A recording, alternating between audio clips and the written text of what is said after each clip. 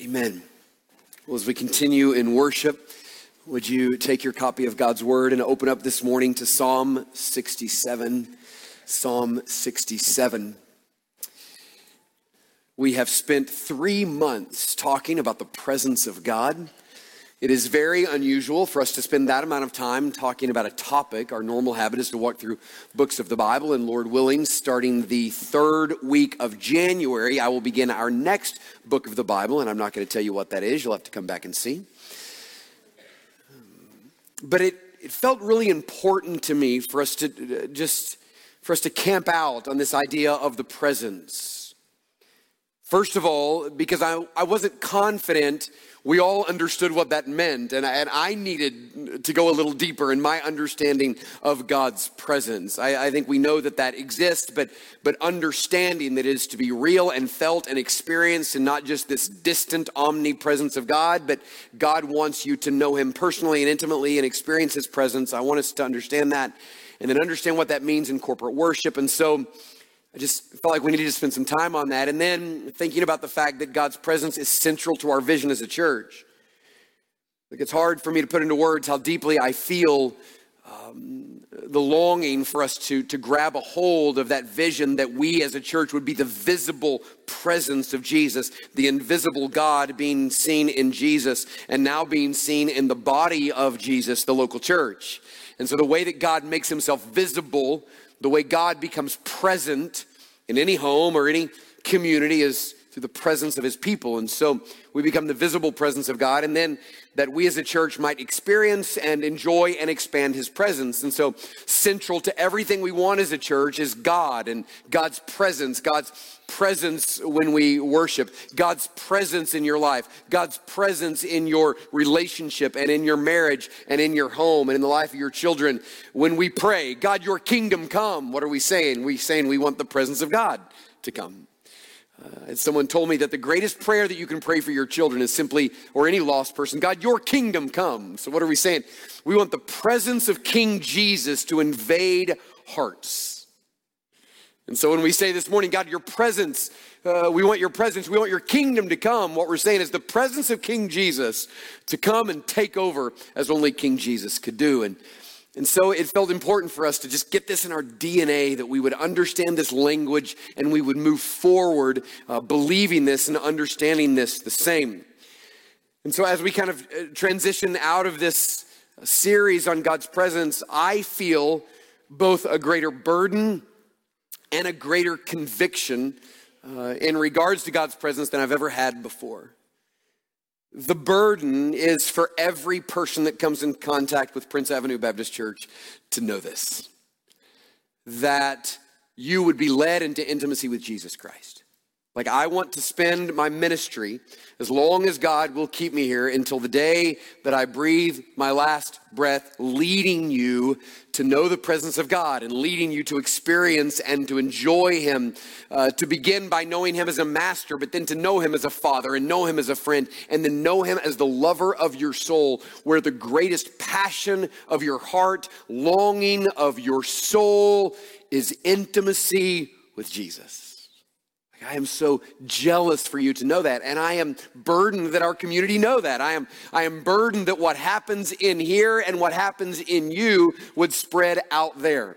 We are surrounded by people who think that God is distant and unknowable and not real, or just about the rules. And what we're saying is, no, there is a God that has obeyed all of the rules in Christ and credited it to your account, and now He is simply inviting you to know Him and enjoy Him.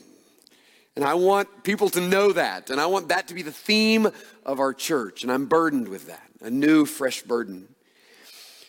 But I'm also coming out of this with a really strong conviction. And here's the conviction that is stirring up with me, and I'm going to talk about this more at the very end.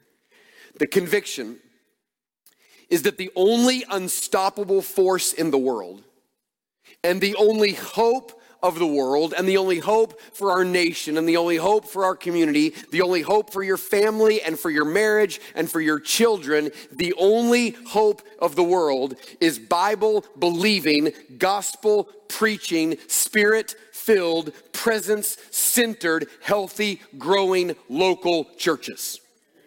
That's it. Like the only promise that we've gotten about an unstoppable force is Jesus saying the very gates of hell will not prevail against the church, which means that the hope of the world is the church, the very body of Christ, a good, healthy church.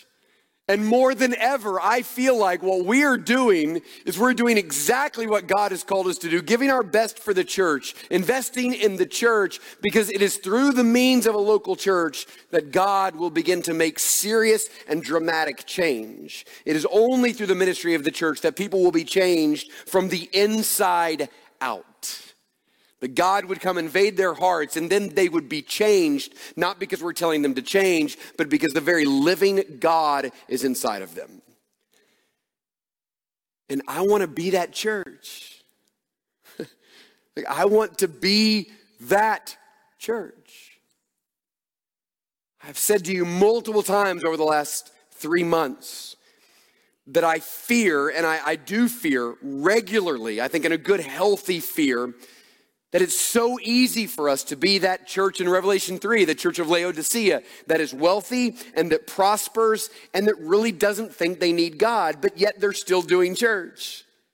And they're attending and they're going, and everyone on the outside would say, hey, that's a great church. That's a growing church. They've got activities there for our family at the church. The church of Laodicea seemed to be a growing, thriving church. There was only one problem. God was not coming to church. How do you know that? Because he was outside of church knocking on the door. Just think of that picture of God outside those doors right there saying, I'd love to come in. And they don't even know he's not there. They don't even know that after the end of the worship service, 1,000 people came, but God didn't show up. Like, we're not going to be that church. Like, we are going to make our greatest ambition that God is present and God is moving and God is active. We get on our knees and pray. Why? Because we're inviting the presence of God. We want God, and we know how easy it is because we've all done it to just play church. But we're not going to do that, because when God shows up and God manifests himself and God makes himself known, you just can't play church any longer.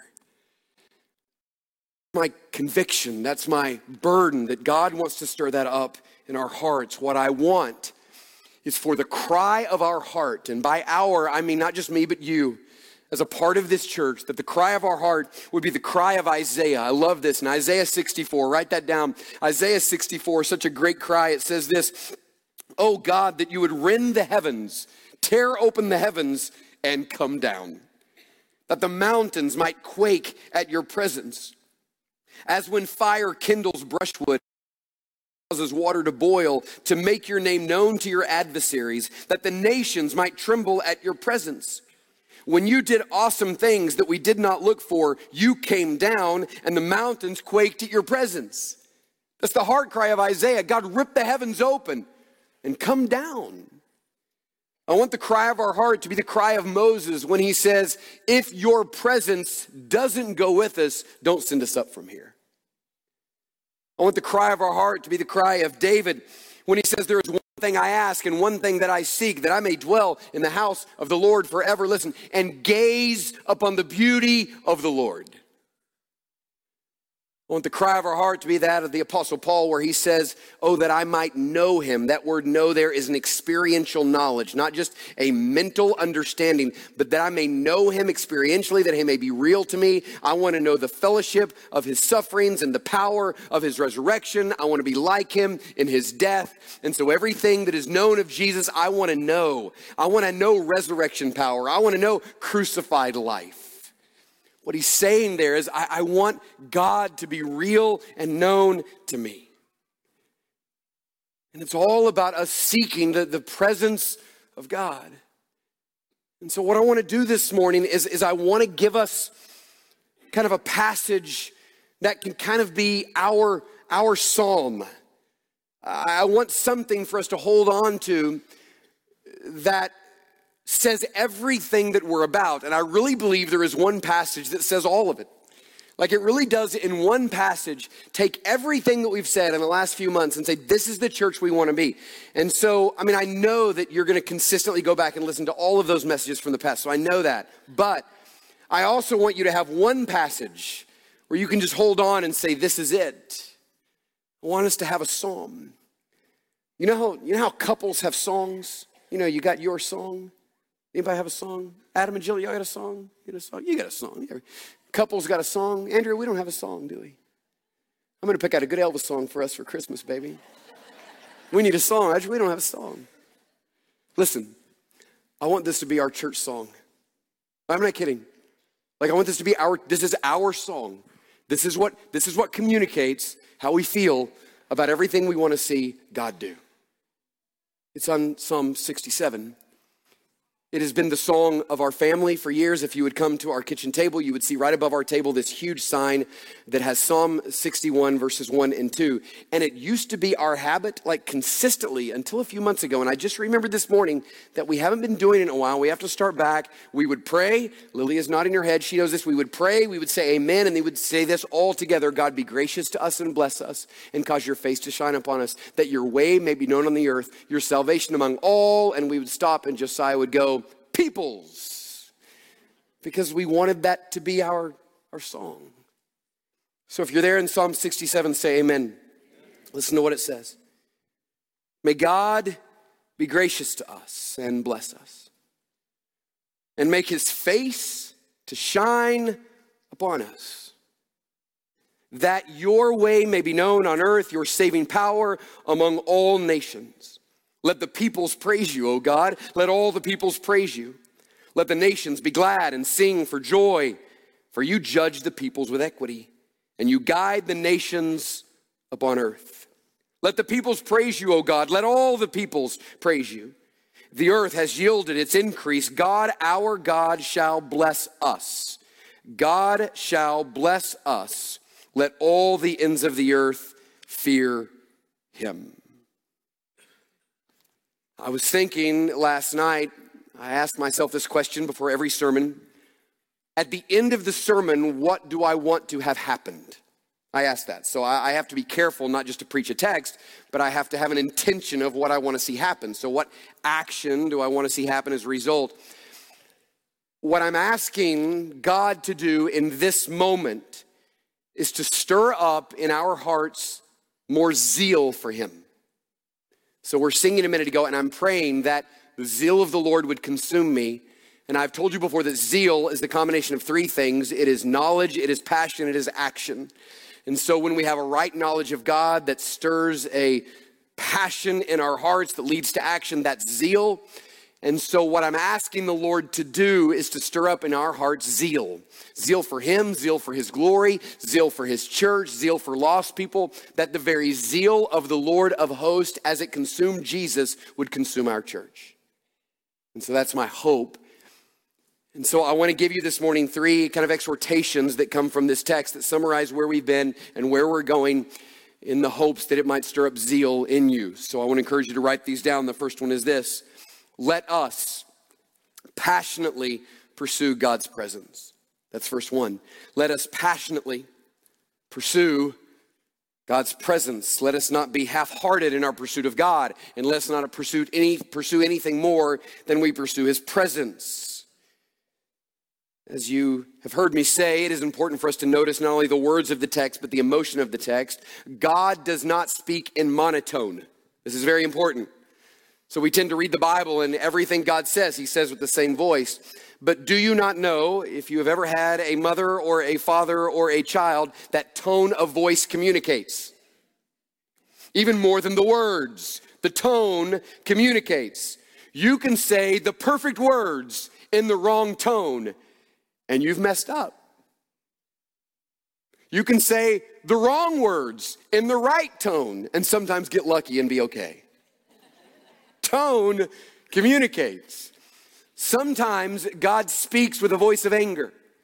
Sometimes he speaks with a voice of compassion. Sometimes he speaks as a master. Sometimes he speaks with a father. You have to read a passage and think to yourself, what is the tone of this text? Because there is meaning in God's voice. And so what is the tone of Psalm 67? Well, the answer is it's just this passionate plea. Oh God, we want your grace. God, we want your blessing. We want your face to shine upon us. It is this longing for God. I've used this phrase a lot. The Psalms tend to be heart cries for God. So they are cries, but often cries of our heart. Meaning often they're cries that we can't even articulate with our words, but there's this crying that comes out from our heart, this longing, this passion. And the reason I love the Psalms is because they give us a language for our heart. And you've got to connect with the Lord with your heart. You have to love him with all of your heart. And so you have to connect with the Lord on a heart level. And the Psalms just give us language to do that. It's so hard for us to know how to connect on a heart level. So the Psalms becomes cries of the heart, and this is a cry of the heart. And the heart is saying, God, we want you more than we want anything else. We want your grace. We want your blessing. We want your favor. And he says this, we want your face. Now, this is a great study to do sometimes. I've done this. I would encourage you at some point to read through the Psalms and look for the face of God. You can see it a lot in the book of Exodus. But in the Psalms, there's a lot about God's face. Because in the same way, tone communicates, so it is that someone's face communicates, right? And so if you're talking to someone and they're looking off into the distance, that communicates, doesn't it? Like if you're trying to get someone's attention and they refuse to look at you, that communicates. And if you're talking to someone and they turn their back and put their face the other way, well, that really communicates. I'm not looking at you. It actually communicates, I don't care and I don't want to hear what you have to say. We have all seen this where I am not going to look at you. But you know the feeling of having a conversation with someone, instead of gazing off into the distance and instead of turning their back to you, or maybe even doing what I tend to do, which is look 1,000 different places, there is this full engagement of face to face. Like there's this stop when you're having a conversation. And by the way, everyone longs for this. Like this is good pro-marriage tip here. Everyone longs for a moment, just stop. Just look. All right, what do you have to say? I'm just going to be there and I'm going to look and I'm going to be quiet until you're done talking. That's what they want in Psalm 67 from God. Because Psalm 102 says, God, don't hide your face from me.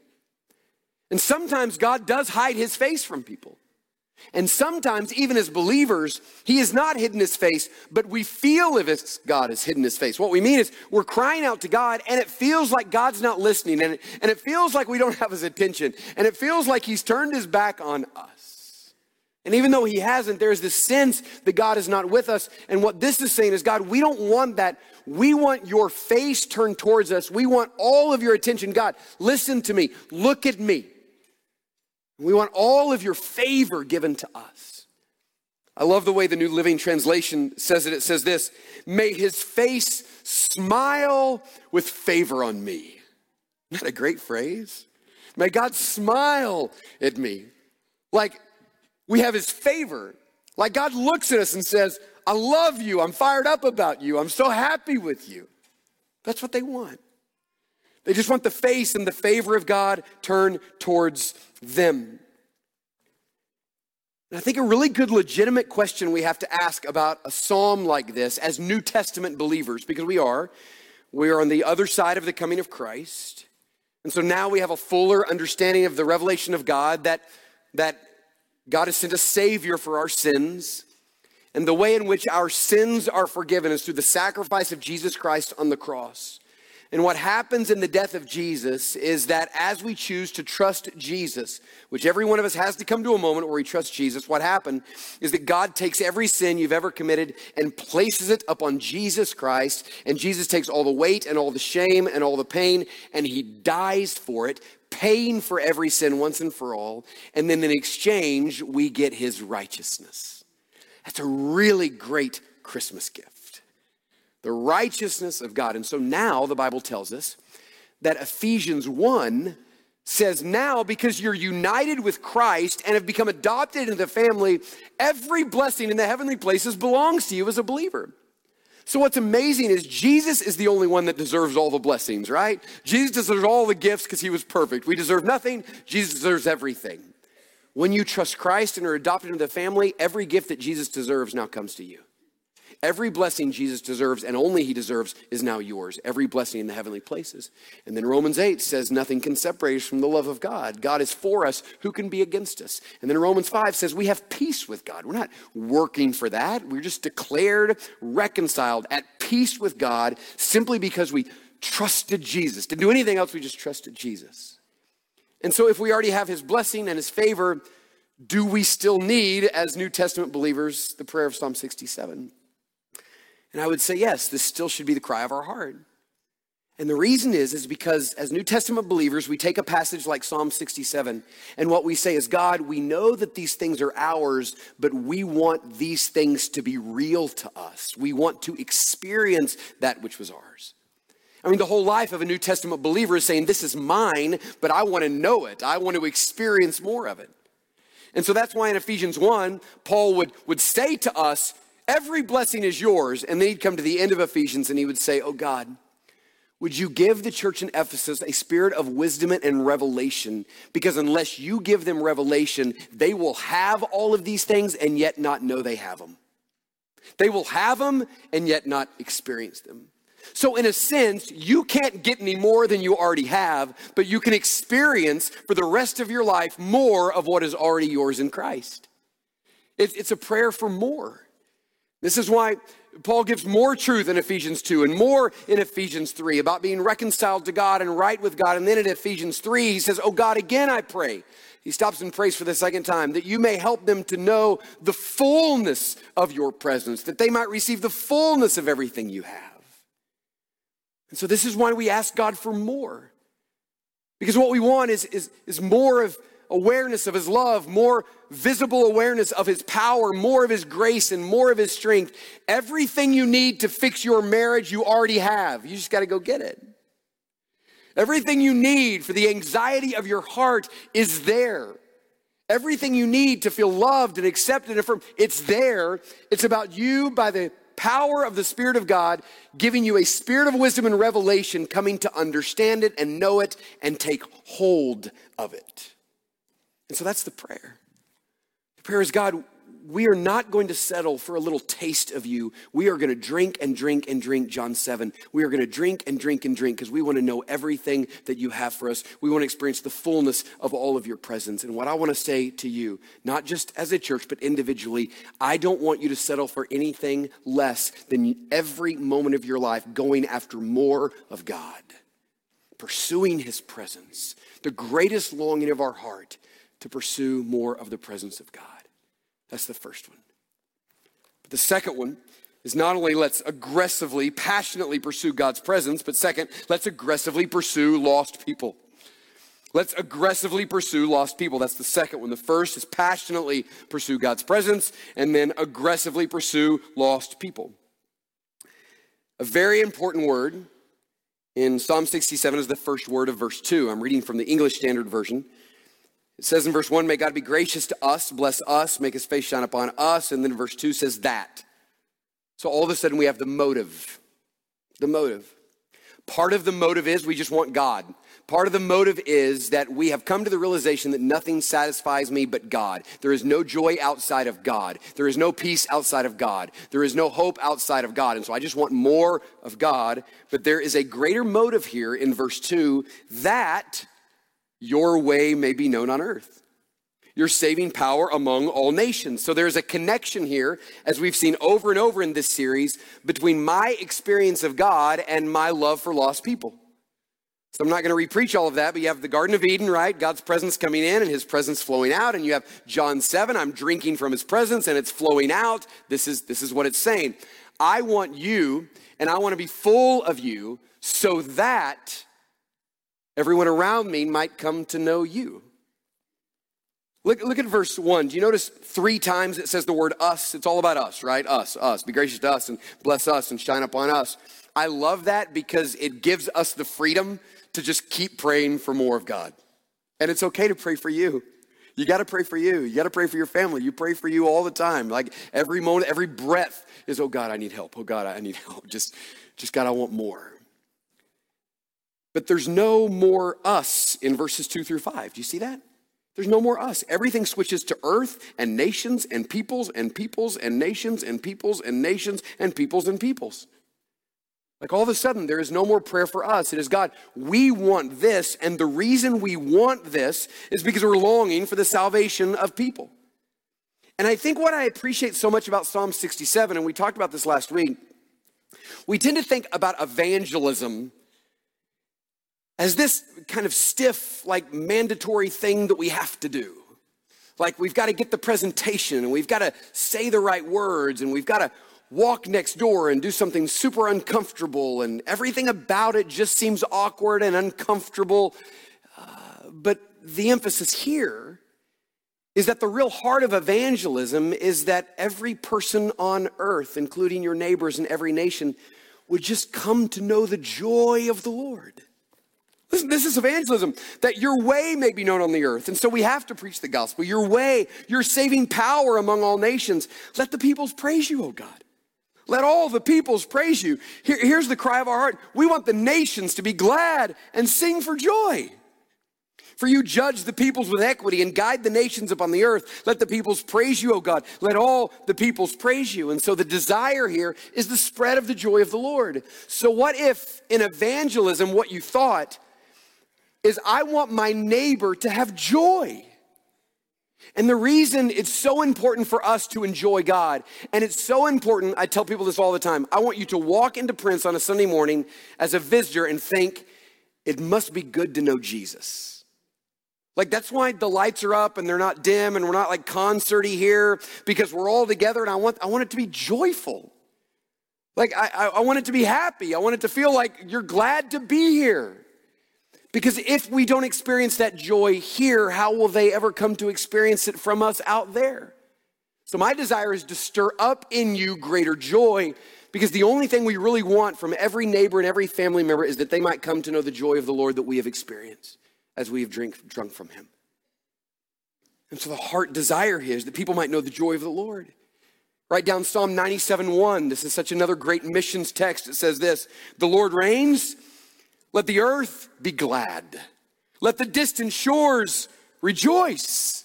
And so we're not just spreading a message. We're not just spreading a truth. We're spreading joyful worship. We want the nations to be glad and sing for joy.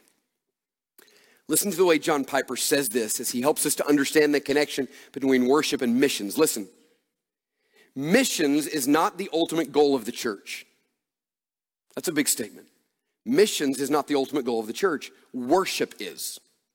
Missions exist because worship doesn't. Worship is ultimate, not missions, because God is ultimate, not man. When this age is over and the countless millions of redeemed fall on their faces before the throne of God, missions will be no more. It is a temporary necessity, but worship abides forever.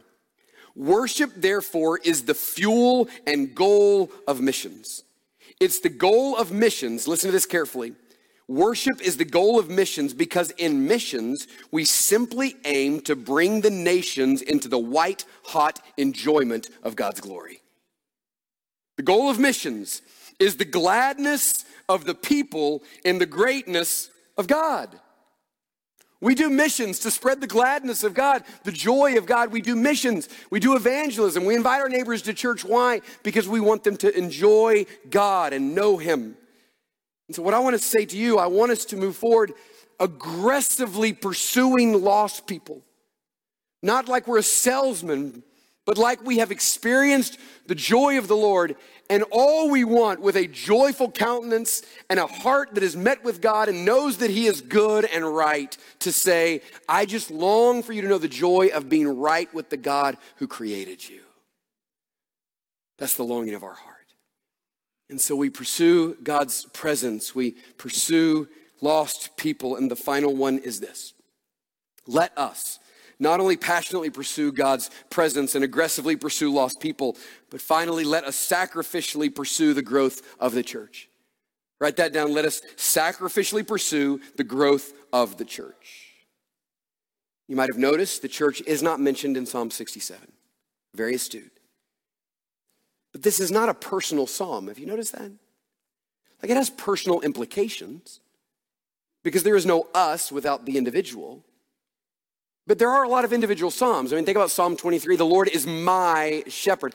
I shall not want. He makes me lie down in green pastures. He restores my soul. He leads me in the paths of righteousness for his name's sake. Even though I walk through the valley of the shadow of death, I will fear no evil, for you are with me. So that is a very personal psalm. And there are a lot of psalms that are intended to be just personal, you and God. This is not one of them. This is an us psalm. And the reason is because it exists to remind us that God has always worked through a people. And so in Genesis 12, God said, Abraham, I'm going to make you into a great nation. And it's all Psalm 67 language. I am going to bless you and give you my favor. And the reason is because the nations are going to be blessed by you, not individually, but as a people. And God still has a plan for the nation of Israel. But the implication for us as New Testament believers from Psalm 67 is that God is still working through a people, and the people is called the church. What is the people of God? You take 1 Peter 2 language, where it takes all of this Old Testament language. We are the chosen people of God. We are the people of God's own possession. So all of this Old Testament language, and it tells us that that's the church. The church is the body of Christ. The church is the family of Christ. The church is the bride of Christ. God has always intended to accomplish his work through the ministry of a local church.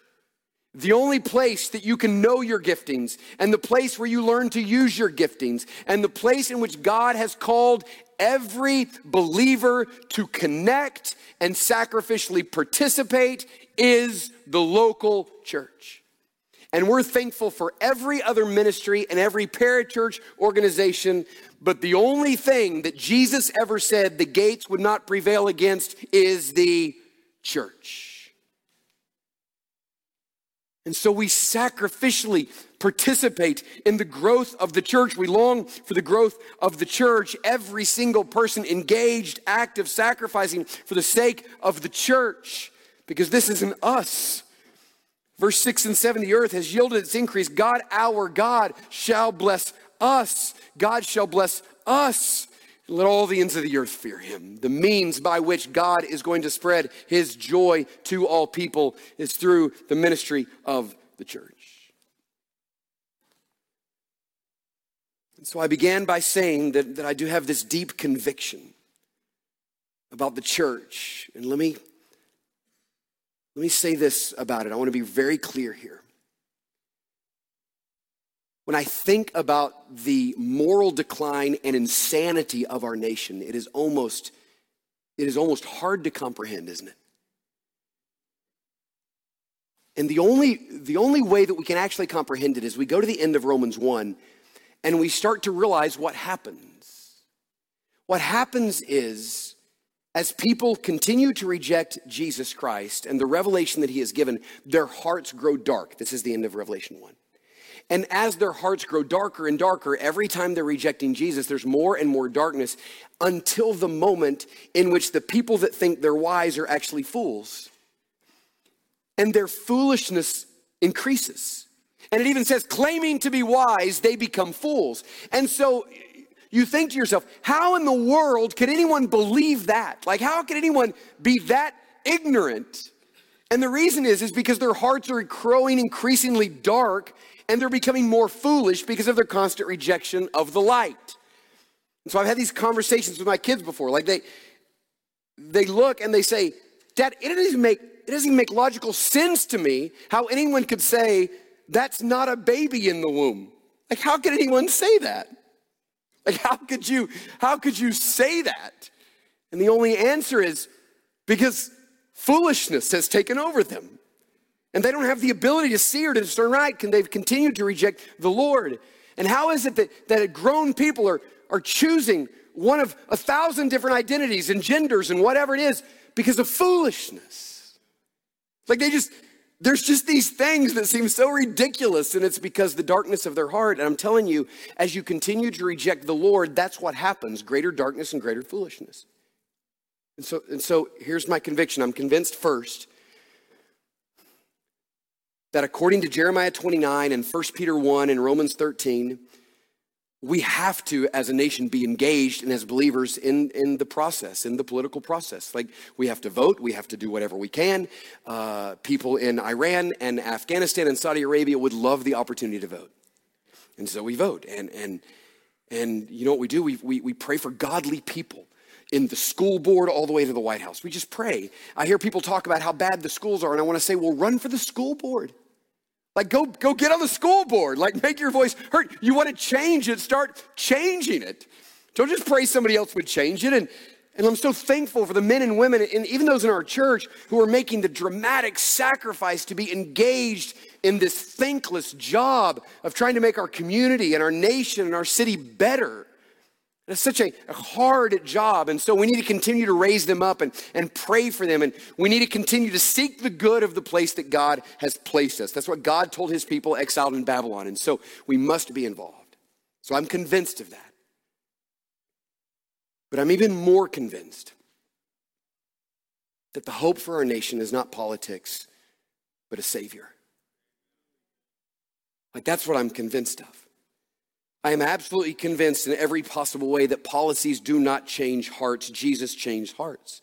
And the greatest need of every single individual is not a new law, but it's the grace of the Lord Jesus Christ. The way we change a nation is we change a community. And the way we change a community is, again, by a spirit-filled, gospel-preaching, Bible-believing, fired-up, active, engaged church of Jesus Christ. That's how we change a community. I'll tell you something. I've got another sermon here, but I'm going to be 2 minutes. Just listen. I'm almost done, but I got to just say this is stirring inside of me right now. One thing I can't comprehend about a younger generation is why they want bigger government and smaller churches. I don't get that. Because what they're wanting is a big government to take care of the needs that the church is supposed to be taking care of.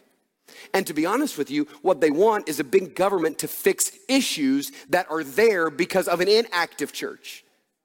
We don't need bigger government. We need bigger church. We need more church. We need the church doing more ministries, more active, more engaged in whatever their community needs.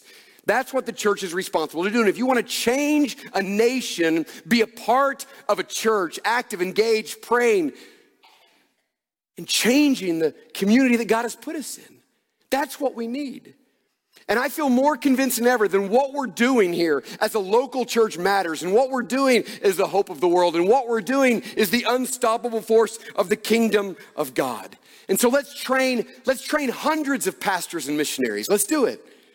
Let's start a counseling center to help the emotional needs of the people in our community. Let's provide more space. Let's move to not be a smaller church, but a bigger church, reaching more people with the gospel of Jesus Christ, meeting every need in our community that comes up, because that's nobody else's job but ours. Like, let's be that church. Let's see our nation begin to change one person at a time from the inside out as the power of the gospel of Jesus Christ transforms a life. And as we move forward, let's make just the cry of our heart for your family, for yourself, and for our church. Oh God, would you be gracious and bless us? God, would your face shine upon us, that your way may be known on the earth and your salvation among all nations. Let's bow our heads and close our eyes this morning.